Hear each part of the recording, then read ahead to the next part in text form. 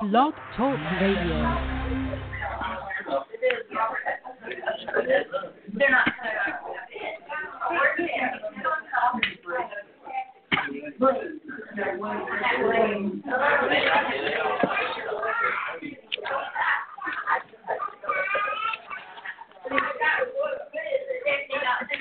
No, she's not. She got sick kids she's dealing with today. Her daughter and son. No, they just, this week? This coming Tuesday. All right. Right.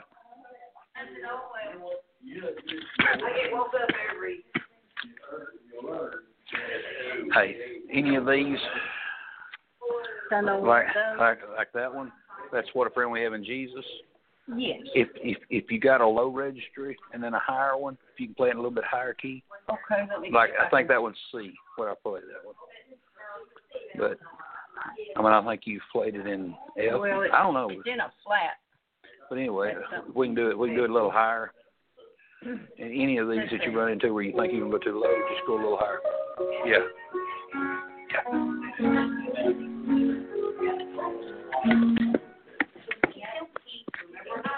That'll work. Give me just 1 second.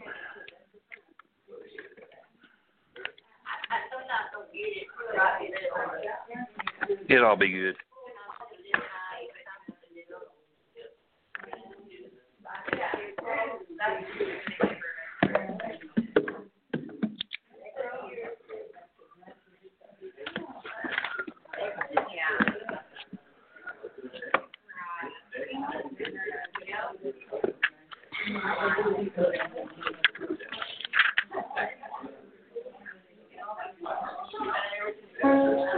Give me just 1 second, sister.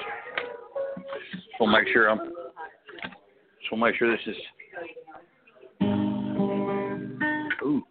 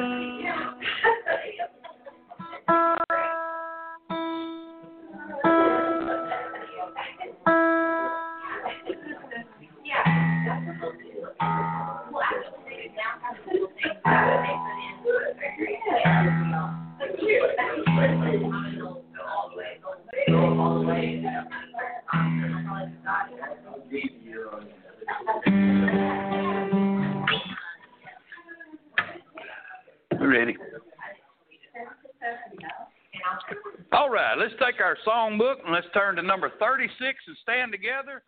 Shelter in the time of storm. It's good to be in church this morning. 36. The Lord's our rock, in Him we hide, a shelter in the time of storm. Secure whatever He'll be tied, a shelter in the time of storm. Oh, Jesus is a rock in a weary land, a weary land, a weary land. Oh, Jesus is a rock in a weary land, a shelter in the time of storm. A shade by day, defense by night, a shelter in the time of storm. No fears alarm, nor foes affright, a shelter in the time of storm. Jesus is a rock in a weary land, a weary land, a weary land. Oh, Jesus is a rock in a weary land, a shelter in the time of storm. The raging storms around us beat, a shelter in the time of storm. We'll never leave our safe retreat, a shelter in the time of storm. Oh, Jesus is a rock in a weary land, a weary land, a weary land. Oh, Jesus is a rock in a weary land, a shelter in the time of storm. Oh, rock divine, oh, refuge dear, a shelter in the time of storm. Be thou our helper ever near, a shelter in the time of storm. Oh, Jesus is a rock in a weary land, a weary land, a weary land. Oh, Jesus is a rock in a weary land, a shelter in the time of storm. Amen. And we certainly live in the time of storm.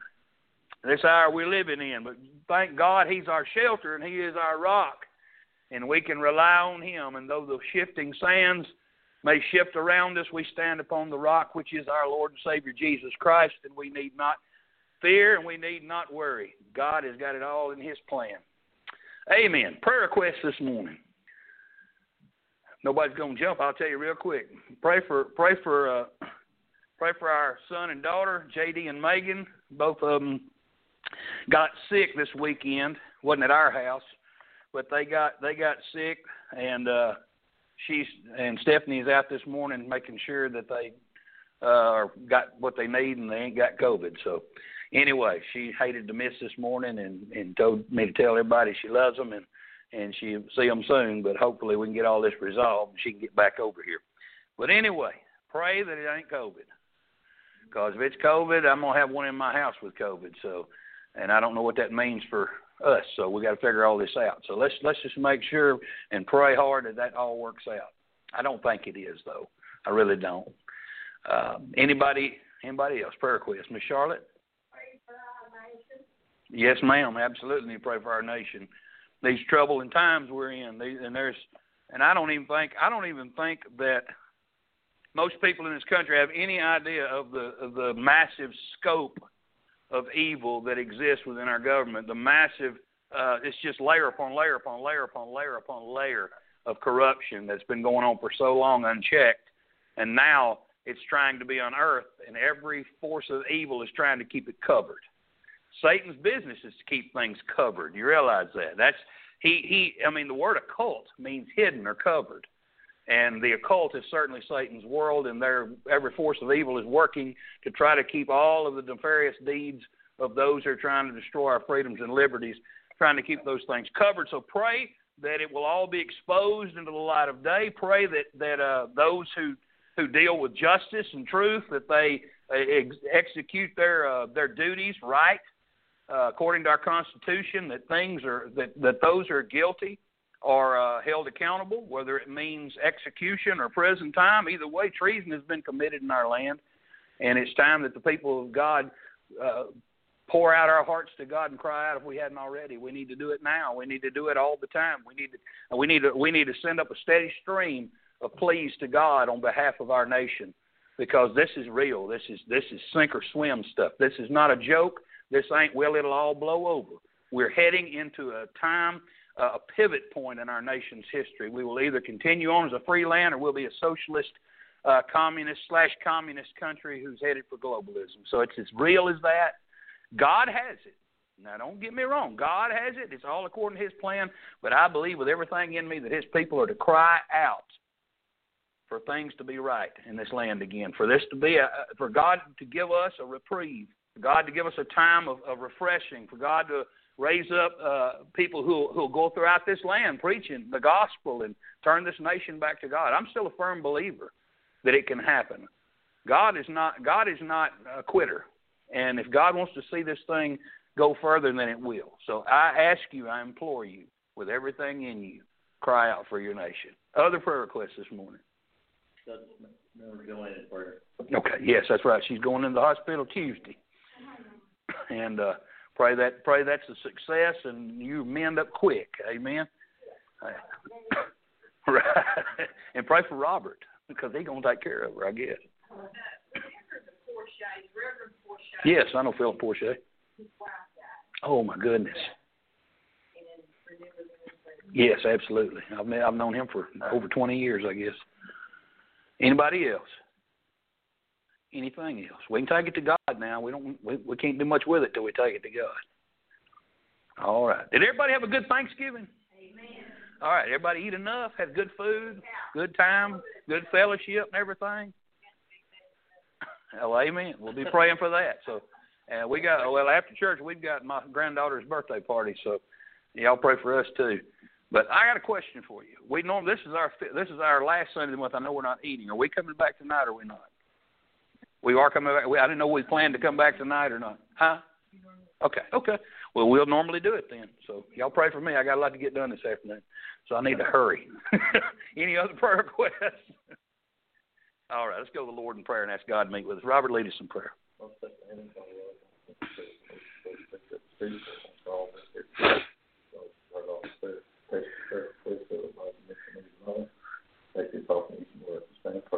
Amen. You can be seated.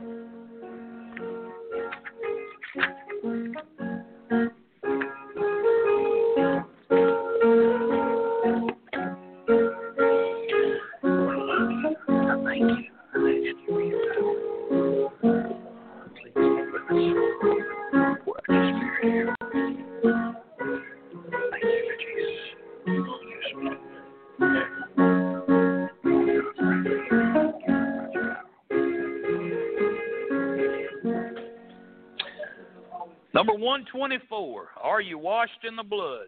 124. Have you been to Jesus for the cleansing power? Are you washed in the blood of the Lamb? Are you fully trusting in His grace this hour? Are you washed in the blood of the Lamb? Are you washed in the blood? In the soul-cleansing blood of the Lamb. Are your garments spotless? Are they white as snow? Are you washed in the blood of the Lamb? Are you walking daily by the Savior's side? Are you washed in the blood of the Lamb? Do you rest each moment in the crucified? Are you washed in the blood of the Lamb? Are you washed in the blood, in the soul-cleansing blood of the Lamb? Are your garments spotless? Are they white as snow? Are you washed in the blood of the Lamb? The bridegroom cometh, will your robes be white? Are you washed in the blood of the Lamb? Will your soul be ready for the mansion's bride and be washed in the blood of the Lamb? Are you washed in the blood, in the soul-cleansing blood of the Lamb? Are your garments spotless? Are they white as snow? Are you washed in the blood of the Lamb? Lay aside the garments that are stained with sin and be washed in the blood of the Lamb. There's a fountain flowing for the soul unclean. Oh, be washed in the blood of the Lamb. Are you washed in the blood, in the soul-cleansing blood of the Lamb? Are your garments spotless? Are they white as snow? Are you washed in the blood of the Lamb? Number 342. 342. I got a quick question. Do we repeat that last line twice? Do we repeat that line twice? Yes. Okay. Good. I need to make sure before we started that one. Amen. Number 342. I gave my life for thee.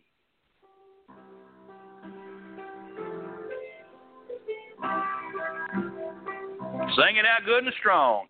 I gave my life for thee, my precious blood I shed, that thou might ransom thee and quicken from the dead. I gave my life for thee. What hast thou given for me? I gave my life for thee. What hast thou given for me? My Father's house of light, my glory encircled throne. I left for earthly night, for wandering sad and lone. I left it all for thee, as thou left aught for me. I left it all for thee, as thou left aught for me. I suffered much for thee, more than thy tongue can tell, of bitterest agony, to rescue thee from hell. I've borne it all for thee. What hast thou borne for me? I've borne it all for thee. What hast thou borne for me? And I have brought to thee, down from my home above, salvation full and free, my pardon and my love. I bring rich gifts to thee. What hast thou brought to me? I bring rich gifts to thee. What hast thou brought to me? 37. 137. Turn your eyes upon Jesus.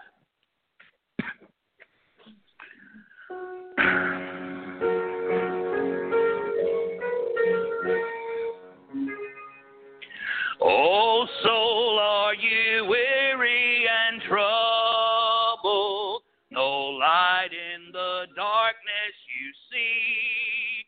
There's light for a look at the Savior, and life more abundant and free.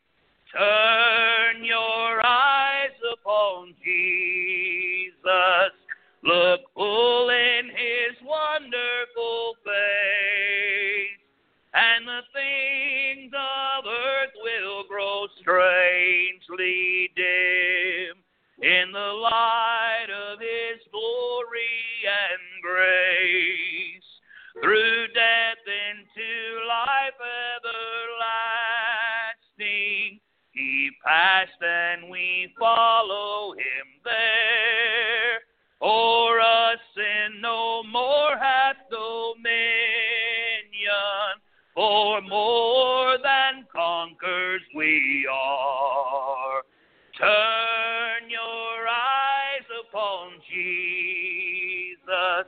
Look full in his wonderful face, and the things of earth will grow strangely dim in the light of his glory and grace. His word shall not fail you, he promised. Believe him and all will be well. Then go to a world that is dying, his perfect salvation to tell. Turn your eyes upon Jesus. Look full in his wonderful face, and the things of earth will grow strangely dim in the light of his glory and grace. Amen.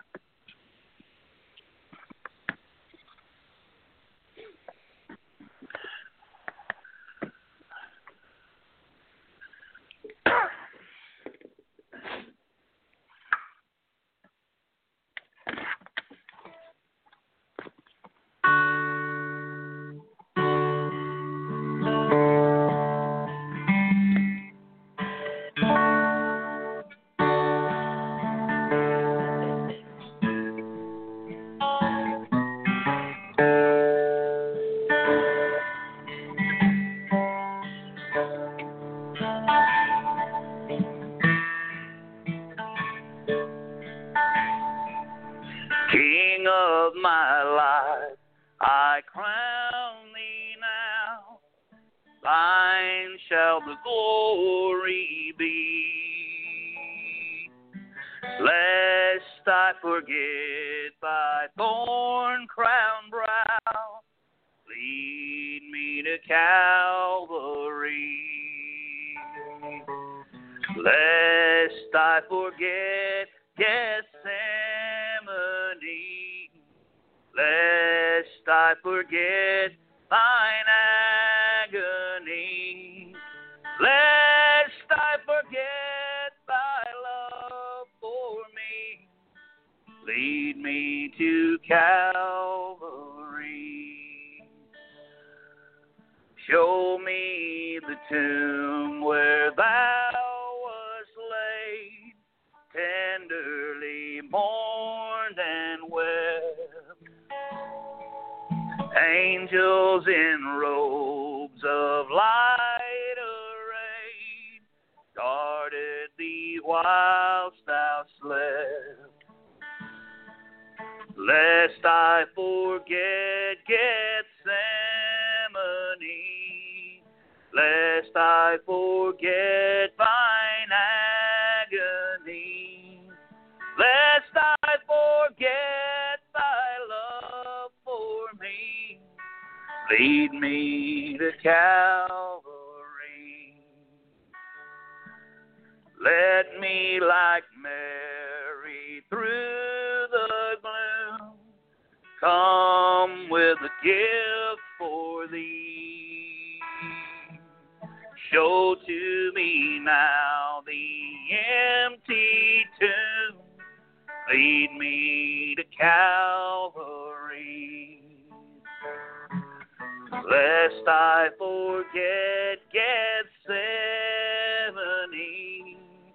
lest I forget thine agony, lest I forget thy love for me, lead me to Calvary. May I be willing, Lord, to bear daily my cross for thee, even thy cup of grief to share, thou hast borne all for me. Lest I forget Gethsemane, lest I forget thine agony, lest I forget thy love for me, lead me to Calvary.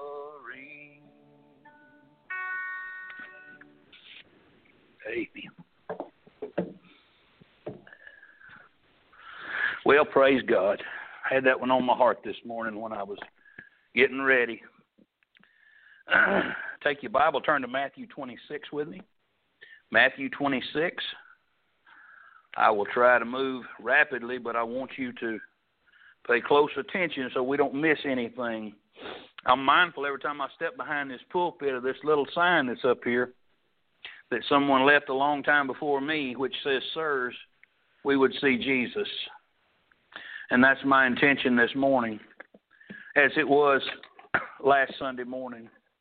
The best that the Lord will allow me, I want you to see Jesus. I don't want you to see me. I don't want you to hear me, but I know you will. But I want you to hear what God has to say and not what I have to say, because my words will fail. My words don't amount to a hill of beans. It's what God said and what God did that matters. And I ask you please to pray for me, because I'm just a human being, a vessel, and I'm frail. And I'm not able sometimes to think to come up with the words to express myself.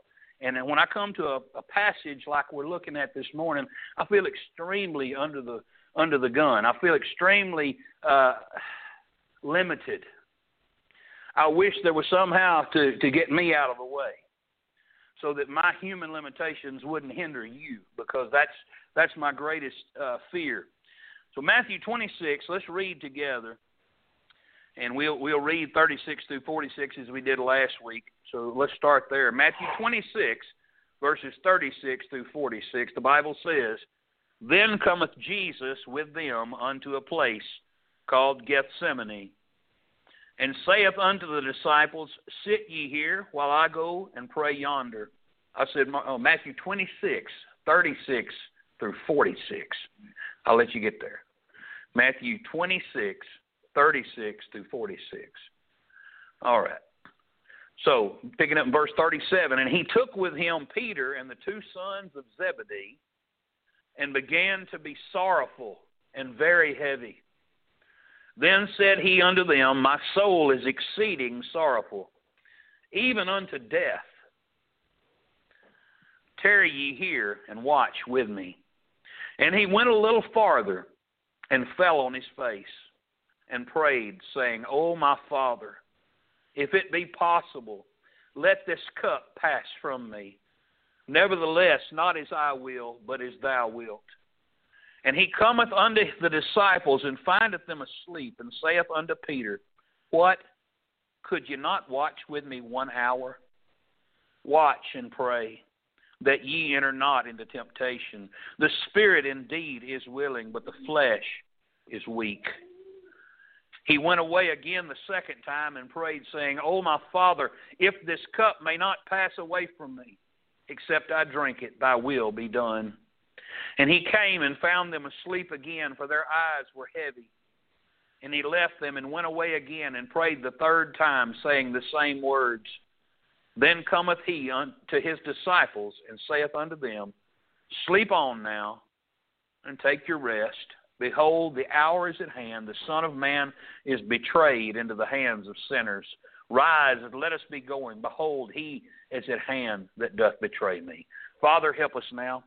Lord God, as we come before the throne, Lord, we pray that you might pour out your Spirit, Lord, and be liberal with it. Father, I pray you be generous and pour it out upon us.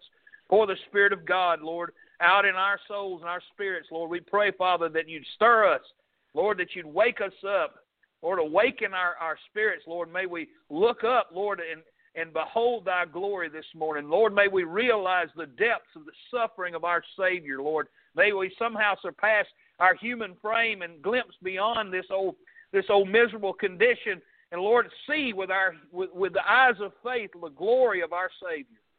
Lord God, I pray, Father, anything in my life, Lord, anything that displeases you, Father, forgive me, cleanse me, make me a vessel fit for your honor. Lord, I pray, Father, that I couldn't hinder you. Lord, I pray that I'd be out of the way, so Lord, I wouldn't be able to be a hindrance to you. Please, Father, sanctify me. Use me for your glory. Sanctify these thy people. Lord, I pray the Spirit of God would stir within us all. And Lord, that we might see Jesus. And Lord, that we might behold him in his true glory. Please, Lord, meet with us today. Lord, I pray you'd save the sinner nearest hell. Lord God, we pray for the Spirit of God to draw sinners to repentance and unto salvation. We pray now in Jesus' name and for his sake. Amen. All right, I don't want to do a lot of introduction. I think we know where we're at. We've been here, and we were here last week, and as we looked at the passage last week, we saw some things. We only looked at verses 36 through 38. Today, we're only going to look at verse 39. But let's look at the last three verses just for a second. Then cometh Jesus with them unto the place called Gethsemane. You remember what Gethsemane means? It means olive press. It was a place, a commercial olive oil operation there at the foot of the mountain there, and in that grove. That was where the press resided, and Jesus was pressed. And I believe that's why it was there. I believe all those things worked together to give us a picture of what our Savior went through that night when the weight of the sin of the world was pressing down upon him in his agony there in the garden as he prays to the Father, let this cup pass from me. And that's what we're going to look at this morning. He took with him Peter and the two, James and John, the two sons of Zebedee, and the Bible said he began to be sorrowful and very heavy. It wasn't just that he was sad. No, he was under the crushing weight of the sin of the entire world, of all history, bearing down upon our Lord and Savior in that garden that night. It wasn't on him when he was walking from the upper room. It wasn't on him when his disciples were gathered around him and he was in prayer. But once he entered into that garden, God began the passion of our Lord Jesus Christ by putting our sin upon him there. Now, and he said in verse 38, my soul is exceeding sorrowful, beyond anything I've ever experienced, beyond sorrowful, beyond if there was a limit to sorrow, that the greatest sorrow man could experience. This went beyond that. This went beyond one man's experience, because this is not one man's experience. This is every man's experience, all condensed on Jesus. Let me just say this to you. I've done some thinking this week on this subject. And I think about every serial killer that, I didn't think of every one, but I thought about the massive serial killers that have lived throughout humanity, and the dastardly, hideous, twisted, wicked deeds that they've committed. And all of those sins were upon our Savior. Every rape that's ever been committed, all of that was placed upon our Savior.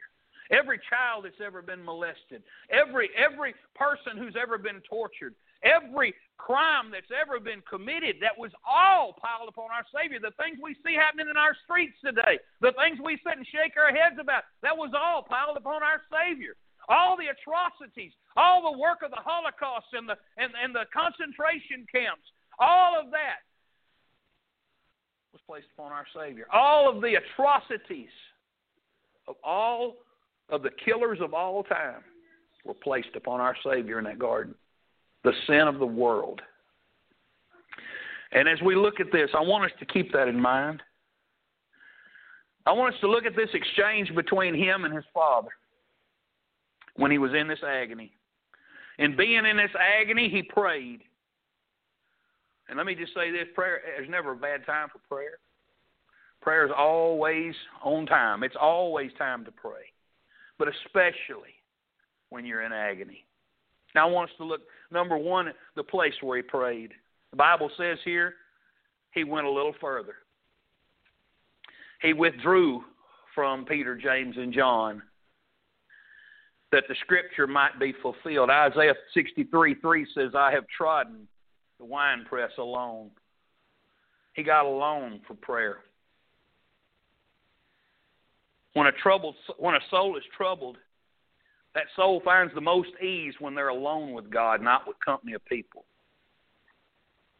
God understands the broken language of sighs and groans. People don't. Christ is teaching us that secret prayer, it's got to be done secretly. It needs to be done in private.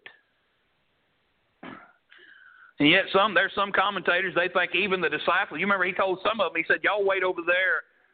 And he only took James, John, and Peter with him. But there's some that thinks maybe those that were at the gate heard him, because the Bible tells us in Hebrews 5, who in the days of his flesh, when he had offered up prayers and supplications with strong crying, the Bible says. Our Lord was crying out in agony, you understand. He wasn't crying out in agony so that they would feel sorry for him around him. He was crying out in agony because he was in agony. He couldn't find relief from his agony. The Bible said he's sorrowful unto death. It was a killing agony that was upon our Lord. And we put that agony on him, you understand. That agony came from us. It's our sins that caused that agony. And it ought to cause us grief when we look at this, to realize how vile our sins are. And I know I haven't been a serial killer or a rapist or some kind of a sick individual like some of these we described, but yet even though I haven't stooped to that low and you haven't stooped to that low, if we were to go back and look over the course of our life and really examine our life, we would be disgusted with ourselves. I don't care how good of a person you think you've been. If we examined every nook and cranny of your history, you would be horrified. And so would I. I feel like me maybe more than some of you, but we would all be horrified. Of course, I don't know your history. But he was crying out. He went a little further. I want you to notice his posture in prayer. The Bible said he fell on his face. He fell on his face. What does that tell us? That tells us of the agony he was in.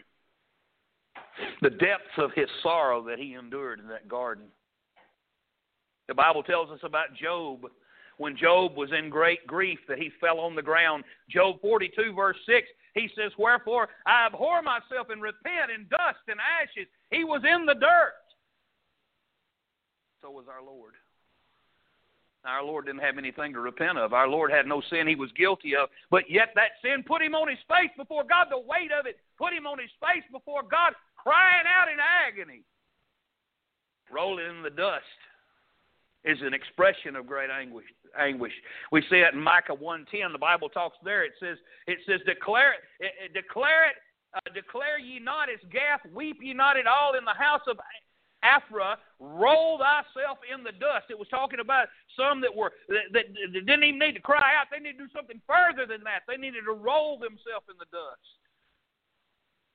I've been there. I don't know about you. I don't know where you've been in your prayer life, but I'm going to tell you there have been times where I felt so overwhelmed and so needy, I just stretched myself out flat with my face to the ground and cried out to God. And if you've never been there, you ought to get there. These days demand prayer like that.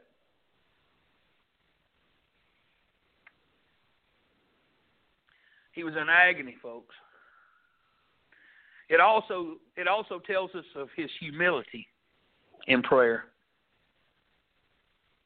This posture he was in, stretched out, face down in the dirt of the ground. It was a reverential posture. Again, he just talked about that. I won't reference that. I'm going to get to it later. But anyway, he had just referenced that in his humility, in which he had offered up these prayers. He was being reverential toward his Father. But it was while he was in his flesh. He humiliated himself by stretching himself out like that. Now I want us to look at the prayer, but before I depart that, let's just, let me just say this. I'm not trying to jump on you, and I'm not trying to belittle you or make you feel bad or anything else. But I want to say this: I find it so hard, and it's not just this church; it's any church I've been in, any church I've preached in. I find it so hard for people to get up from their pews and come down and kneel in front of the church congregation. I think it's maybe we feel like, I don't want everybody looking at me while I'm up there kneeling. I don't know why, but it used to be. Now, I'm just saying this. Used to be when I was younger, you'd see a lot of people go to the altar and pray. But in these days, it seems like nobody wants to go to the altar and pray. But yet, Christ is stretched out flat on the dust of the ground for you and I because he's in agony because of us. Now, I just want to bring that to your attention. I just want that thought to roll through your mind. He laid flat in the dirt of the ground for me. Yet, when's the last time I stretched myself on my face for him? Because I love him, because I need his strength. But let's look at the prayer. And I want us to look at three things in this prayer. I want us to look at the title he gave to God. What does he say? Oh, my Father. Oh, my Father. There was a thick cloud over him. But yet through that thick cloud, he could see his Father, and he was still his Father. Through that cloud, as thick and as dark as it may be. And I'm going to tell you something. You are going to go through some times in your life where it is thick and black as can be, and you can't see your hand in front of your face, spiritually speaking. And you say, where's God? Where's God? But I'm going to tell you something. He's still your Father, even though you can't see his face. You remember that. Jesus didn't give up and say, well, he's left me. No, he cried out, oh, Father, even though the Father had laid the weight of the sin of the world on top of him.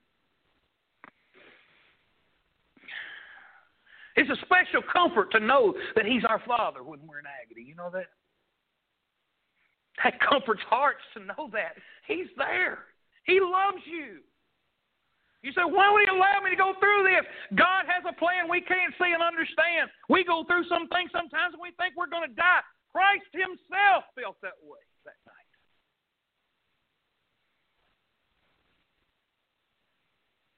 I mean, where should a child go when he's grieved? A child ought to go to his father. Daddy can fix it. Daddy's strong. Daddy's able. He can fix it. I realize there's some things daddies can't fix. Sometimes daddy can't fix a broken heart. Sometimes Daddy can't fix a hurt that's hurt so bad that Daddy can't do nothing about it but hold the child. But I'm going to tell you something. Though our earthly Daddy can't fix it, our Heavenly Father can fix things that we can't fix.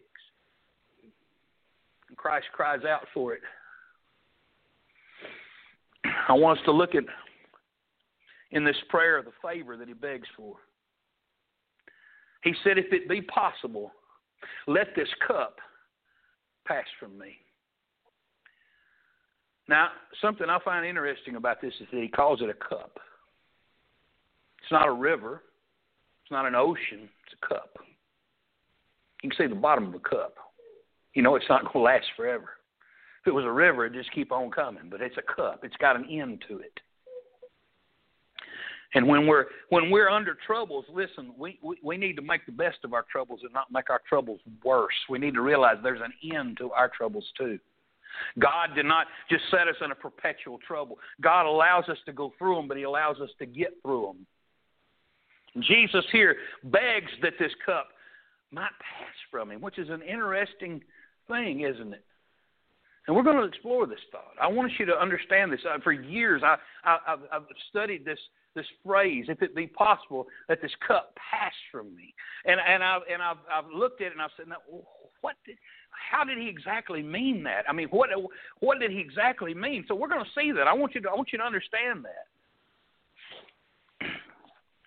So he does. He begs that this cup might pass from him. He prays that he might avoid the sufferings now at hand,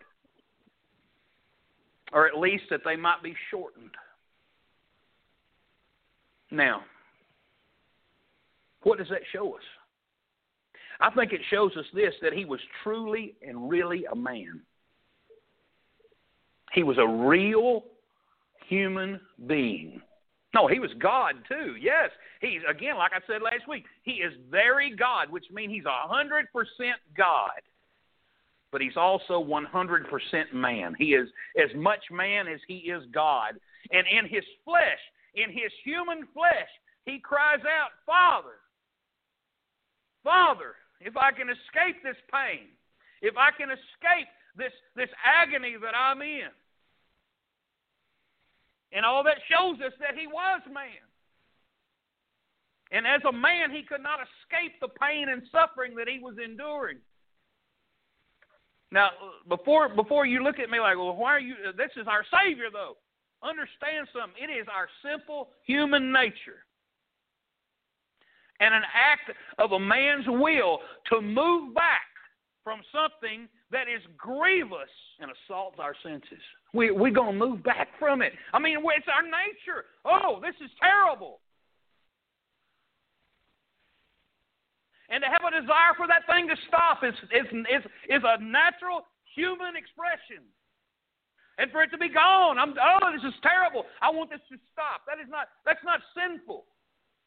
That's just human. That's our human nature, to remove ourselves from something that's causing us agony and grief. Jesus didn't sin in asking the Father that. The law of self-preservation is imprinted in the innocent nature of man. We want to live. We want to continue on. We don't want to be crushed under something. It is a natural human reaction. And that reaction ruled in him until it was overruled by some other law. And that was the law that he had to go through this. And the Father expressed that to him. And that's the only reason why he expressed a reluctance to suffer. Let me tell you why he did. Let me explain it to you. He did it to show that he was truly taken from among men. He did it to show us that he was truly as human as he was God. Hebrews 5 and verse 1, listen to what it says. For every high priest taken from among men. And that's to prove that he was our high priest taken from among men. He is ordained for men and things pertaining to God, that he might offer both gifts and sacrifices for sins. Hebrews 4:15 says, for we have not a high priest which cannot be touched with the feeling of our infirmities. He was. He had that guilt and weight of sin on top of him. It was not his. He did not deserve it. It was not anything he had done to invite it. He was there to bear it. And he felt it. he felt it. He was tempted in every like manner. How can you say he was tempted in every like manner? Because it was all placed on him. All the sin of the world was placed upon him. Every sin, every kind of sin was placed upon him, and he felt the guilt and the shame and the weight of it. So that's how he was tempted in all like manner as we are. And yet without sin. He didn't sin in asking the Father, if it be possible that this cup pass from me. No. Dr. John Rice suggests something that I think is astounding that I never thought of before. But he suggests this, that it wasn't that Christ was necessarily praying for it to all be removed from him, that he didn't have to endure it, but that he was to the point of death. You know what the Bible says. The Bible says it was as great drops of blood that poured from his body. He was enduring as much physical suffering as a body could take. A normal human man, I do not believe, could have took that amount of suffering, and I don't think you believe so either. Our Lord was pressed out of measure. He was at the point of death, and I believe, and I agree with Dr. Rice, he may have very well even been crying out, Father, spare me from dying in this garden. You say, well, that couldn't have happened. No, because God would have had to raise him up right afterwards so he could have went to the cross and died for our sins, because that's the way it was prophesied. But he was at the point of death in that garden. The Bible says so. Listen to it. Listen to what the Word of God says. Hebrews 5:7, if you want to turn there and look at it with your own eyes, but it says, who in the days of his flesh, when he had offered up prayers and supplications with strong crying and tears unto him that was able to save him from death. You see that? That's in the Word of God. And was heard, in that he feared. What was he afraid of? I'm going to die in this garden. Father, spare me. Not the suffering. I think he did that to show those around him that he was truly man and God, and that he was tempted in like manner as we are. But I believe it had a connotation to the fact that he didn't want to die in that garden, and his body was about to give out on him. And he prayed, Father, if it be possible. We know from what Luke tells us that an angel came and strengthened him. I was thinking on all this yesterday. I thought about all the mamas that I've known over the course of my life. And I'm talking about good ones. I've known some sorry ones too that ain't worth nothing, but I've known some that were fantastic mamas. I'm talking about the kind that would charge into a burning building to save their children. And I don't know a mother worth anything that wouldn't do that. That would risk everything for her children, throw her own peace, sanity, and life, and all that pertains to rescue her children from danger. Where do you think that came from? That came from God. God put that into a mother's heart. I don't know of a daddy that's worth anything that wouldn't do the same. If a daddy saw his child was about to be injured or killed, I don't know of a daddy who wouldn't throw himself under the jaws of something to spare his child. God put that into our hearts. And I think of my Savior going into that garden, no matter what it costs, no matter what the pain, no matter what the agony, no matter what I've got to endure, I'm going to do it for mine. That's where that came from. God said, I'm going to endure whatever I got to endure, because those are my children, and I love them. The weight of sin, though crushing it may be to the point of death, I will endure it because I love them. Now, I want us to notice his submission to an agreement with the will of God. He said, nevertheless, not as I will, but as thou wilt. It wasn't that the human will of Christ was adverse or averse to the divine will of God. It was, in the beginning, again, to show that he was real, that he was human. But now he freely submits himself. I want you to note here that he was freely willing to submit himself to the extreme bitterness of the sufferings for our redemption and salvation, even though he had a clear understanding of the severity of it. He knew what he was to endure. And still he offered himself for you. That's how valuable you are to him. That's how much he loves you. He knew what he had to go through. He knew how painful it would be. He knew the agony he would endure as he became sin for you and I. But yet he did it. I want you to notice his willingness to submit. I want you to realize that the reason he submitted to his sufferings because it was his Father's will. He says, as thou wilt. Father, it's your will. And that's why I'll do it. It's your will, Father. He bases his willingness on the Father's will.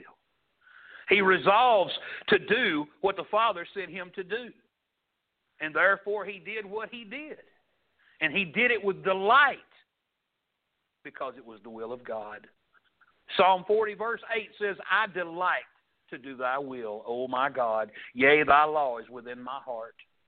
I delight to do it.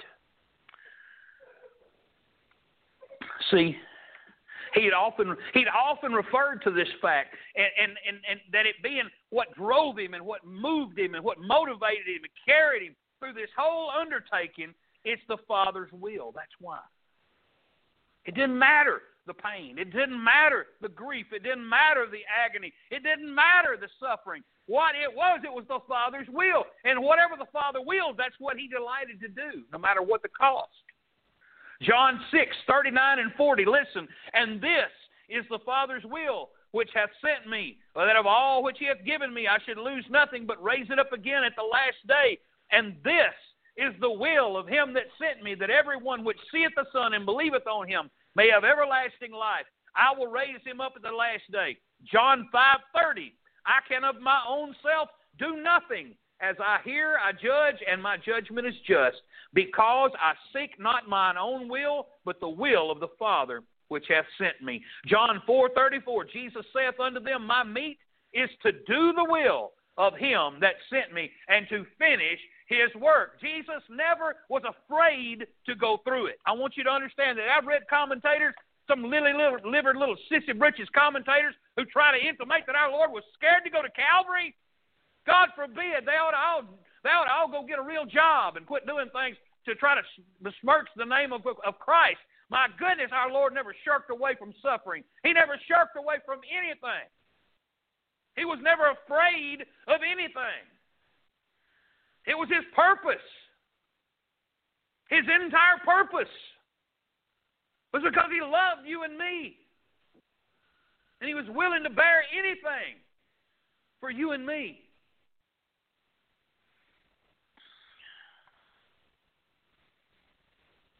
And I want to close with this thought. In order for us to conform to the example of Christ, and we are to conform to the example of Christ, and the Bible tells us that in Romans over in chapter 8. We know all things work together for good to them that love God, to them who are the called according to his purpose. And it's that we may be conformed into the image of his Son. That's what the Bible tells us. All these things happening to us, all these things taking place in our life, why? They're working together for our good, that we may be conformed into the image of his Son. So God wants us to be conformed to him. And in order for us to conform to the example of Christ, we must drink the bitter cup that God puts in front of us. Sometimes God's going to hand you a bitter cup to drink. Sometimes God's going to say, look here, you're going to have to go through something that you don't like. And it's going to hurt, but I'm going to be there in your sufferings. I'm going to be there to be your comfort. I'm going to uphold you with everlasting arms. You can make it through what you're about to go through. This is for your good, even though you can't see it on this end. When you get on the other side of it, you'll see that this was for your good, but it ain't going to feel good going through it, but I'm going to carry you through it. You're going to be handed a bitter cup at times in life. Drink it. God has a plan. Don't fuss. Don't complain. Don't give up. Don't say, well, I'm done with church. I didn't know it's going to be like this. Listen to me. God has a plan. God has a plan. Even though your nature is going to struggle sometimes, and it will. Through God's grace, we have to submit. Because God will give us enough grace. As Paul said that night, he prayed 3 times, Lord, please remove this thorn from me. And I believe it was his eyesight that he couldn't see. I believe he prayed, God, please heal my eyes 3 times. He pleaded, Lord, that this thorn be removed from me. And what did Jesus say to Paul? Jesus said, my grace is sufficient for thee. And Paul said, well, then most gladly. I can't remember the exact word, but he's saying, I'll rejoice in my hardships and my troubles and my infirmities, my trials, that the power of God may rest on me. See, he saw these empty cups as a deficit. It's like an empty cup for God to pour out his grace into. This suffering was a setback for God to give him a step forward, you see. It was something he had to go through in order to trust God to fill up the emptiness, the void that this left. But when it came to Christ, he didn't have anything like that in his life. He had nothing to get out of his life. He was perfect. He just took it. He stepped in under the crushing blow of sin, and he bore it on his own back that we wouldn't have to. All of the sins you've ever committed and ever will commit were placed on our Savior that night in the garden. He was carrying our sins. When we see him there in the garden, we need to remember that our sins are on his back, that our sins crushed him to the ground, that our sins caused him to cry out. This week of Thanksgiving that we've just had, we need to remember that. He's done it all for us. He loves us with a love we can't even comprehend on this earth. I want to just end with this, but when we become willing like Christ was, when our wills are in everything melted into his will, even though it's displeasing to the flesh and blood, even though we can't stand it, God's will be done. God's will be done. And it can be that way. You can get through things that you didn't think you could ever get through. You can endure things you never thought you could endure. If you'll simply say, God's will be done, and you just trust that God has a plan that's greater than yours, and even though you can't see the way, God will make a way. Even though the skies are black and gloomy, God will part the clouds. God will show you the sun again. It will shine. Just keep walking. Trust him. Even though you may be in agony, cry out to him for comfort in the midst of it. Cry out, oh, Father, because he's there to comfort and help. I'll look at the words of Paul. When Paul, in Acts chapter 21, he was about to leave and go to Jerusalem, and they pleaded with him. And they said, if you go, you're going to be bound. If you go, you're going to suffer things. Paul, you don't want to have to go through all these suffering. Don't do it. The Bible said, and when we heard these things, both we and they of that place besought him not to go up to Jerusalem. And then Paul answered, what mean ye to weep and break mine heart? Why are you making me hurt like this? Don't make me up. Don't hurt. Don't hurt me. Don't beg me not to go. Don't put me in this position, he's saying. For I'm ready not to be bound only, but also to die at Jerusalem for the name of the Lord Jesus. Paul said, I'm ready to drink that cup. And when he would not be persuaded, we ceased, saying, the will of the Lord be done. Paul said, you know what? For Christ, who has done everything for me, going to jail ain't no big deal. Dying ain't no big deal. I buried a church member in Paris years ago. One of the most faithful church members I've ever known. Such a sweet, godly lady. And she wouldn't let anybody know what she wanted picked out for her funeral songs. And only told me. The last song they played was this. It was a joke song. It said, death ain't no big deal. Let me tell you something. Everything we go through on this earth, it may seem like a big deal, but it ain't that big a deal. God can get us through it. Even the troubles in our nation right now, they seem scary, but God will get us through it. God will take you through anything that you got to go through. If Christ was able to endure what he endured for us, we can endure whatever we must endure for him. Look to him. Look at him. Look on it. Think on it. Meditate on it. Consider it. Let it soak into your brain what he has done for you. And let the gratitude begin to flow from your heart. And when it begins to fill your life, you know what? It'll start flowing out to other people. And that's what this Christian life's all about. Let's stand.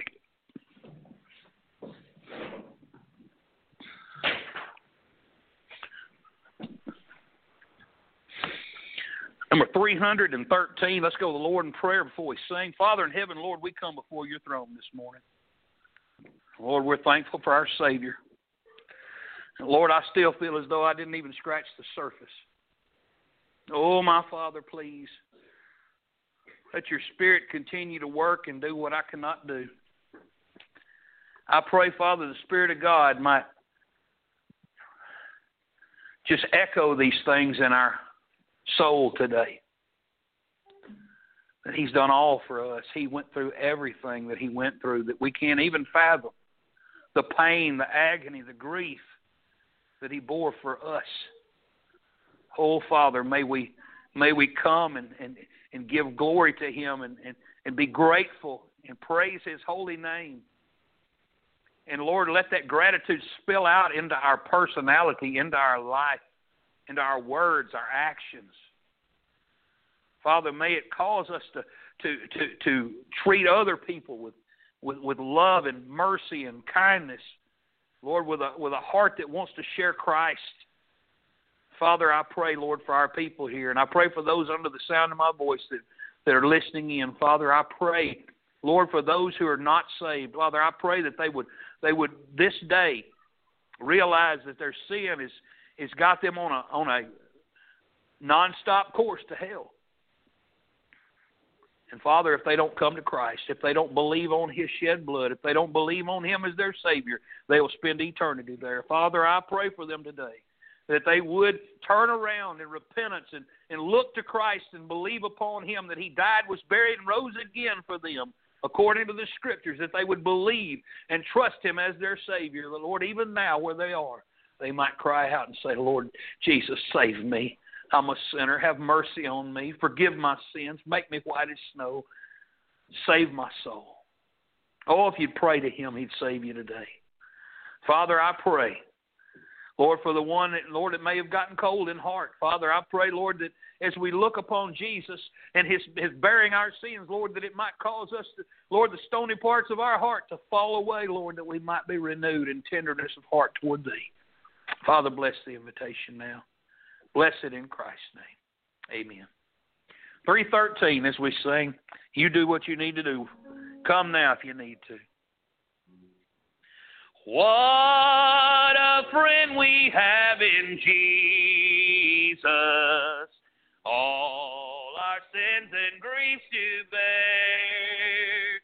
What a privilege to carry everything to God in prayer.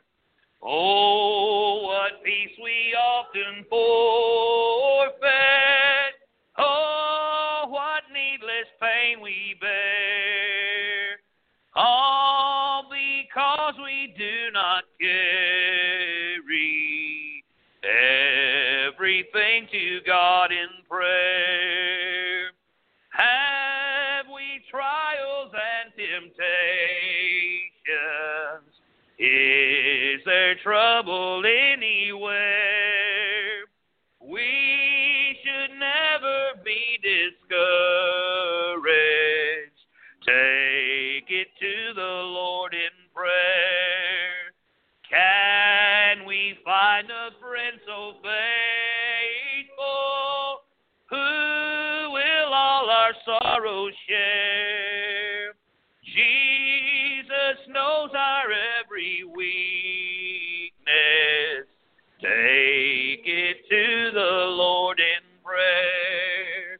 Amen. Praise God. And He can handle it. I mean, He bore the weight of the sin of the world. There's nothing He can't handle that we can throw at Him. Take it to Him in prayer. Amen. I hope you'll be back tonight at 6. We're going to be back tonight in our commandments of Christ concerning our actions. And please be back tonight and get something. This stuff's good. I'm telling you. It's kind of a Bible study. It's not really necessarily preachy. We're just kind of breaking down what Christ said about all these things. And that way we can apply it to our lives. You know, if we don't really realize that's what He said, then we don't really know we're supposed to do this or that with it. So it's really rich. It's good, and it'll help you. So I urge you to be back tonight, and let's get in the Word of God together. Amen. And those of you that's eating Thanksgiving today, enjoy yourself. Amen. Amen. I'm going to go eat something good myself. Leftovers. Hallelujah. They still just as good as it was the first time. Any word from anybody before we dismiss? Let me remind you, okay, all those gospel tracts and booklets and things that I had laid out in the back, I have laid them out again.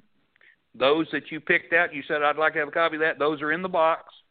Okay, those that are laid out are ones that nobody has looked at and said, hey, I'd like to get some of those.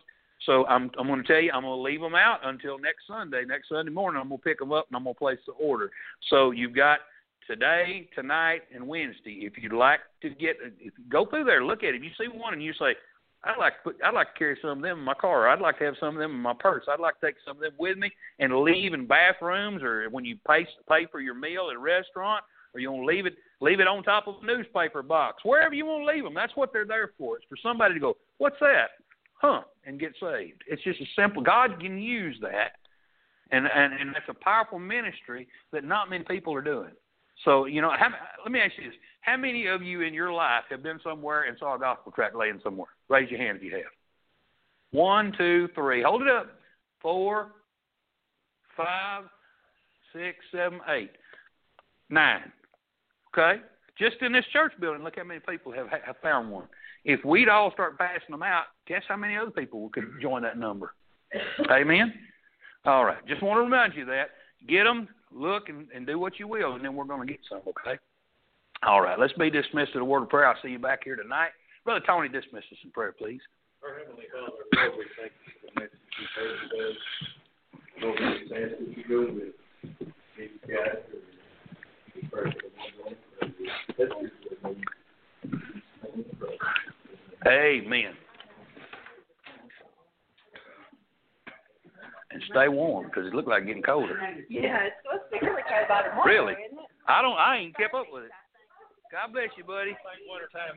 It may be. God bless you, Brother Tony. God bless you. Sure glad to have y'all here today.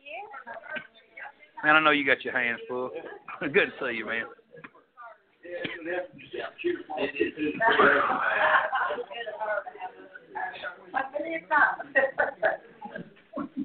didn't know we didn't even try.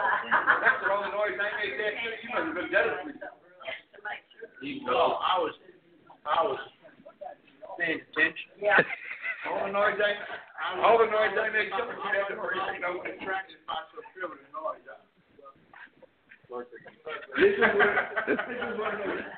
This is one of those noises. Some of those days that I made noise so quiet. He was in stealth mode when he came in. Had on his ghillie suit and everything. He was in stealth mode. Absolutely. That's why I did see him. Yeah, that's it. Camouflage. Yeah, you know what the private said in camouflage. Well, when the drill sergeant said, "Private, I ain't seen you in camouflage class in over a week." He said, "I'm getting pretty good, ain't I?" All righty.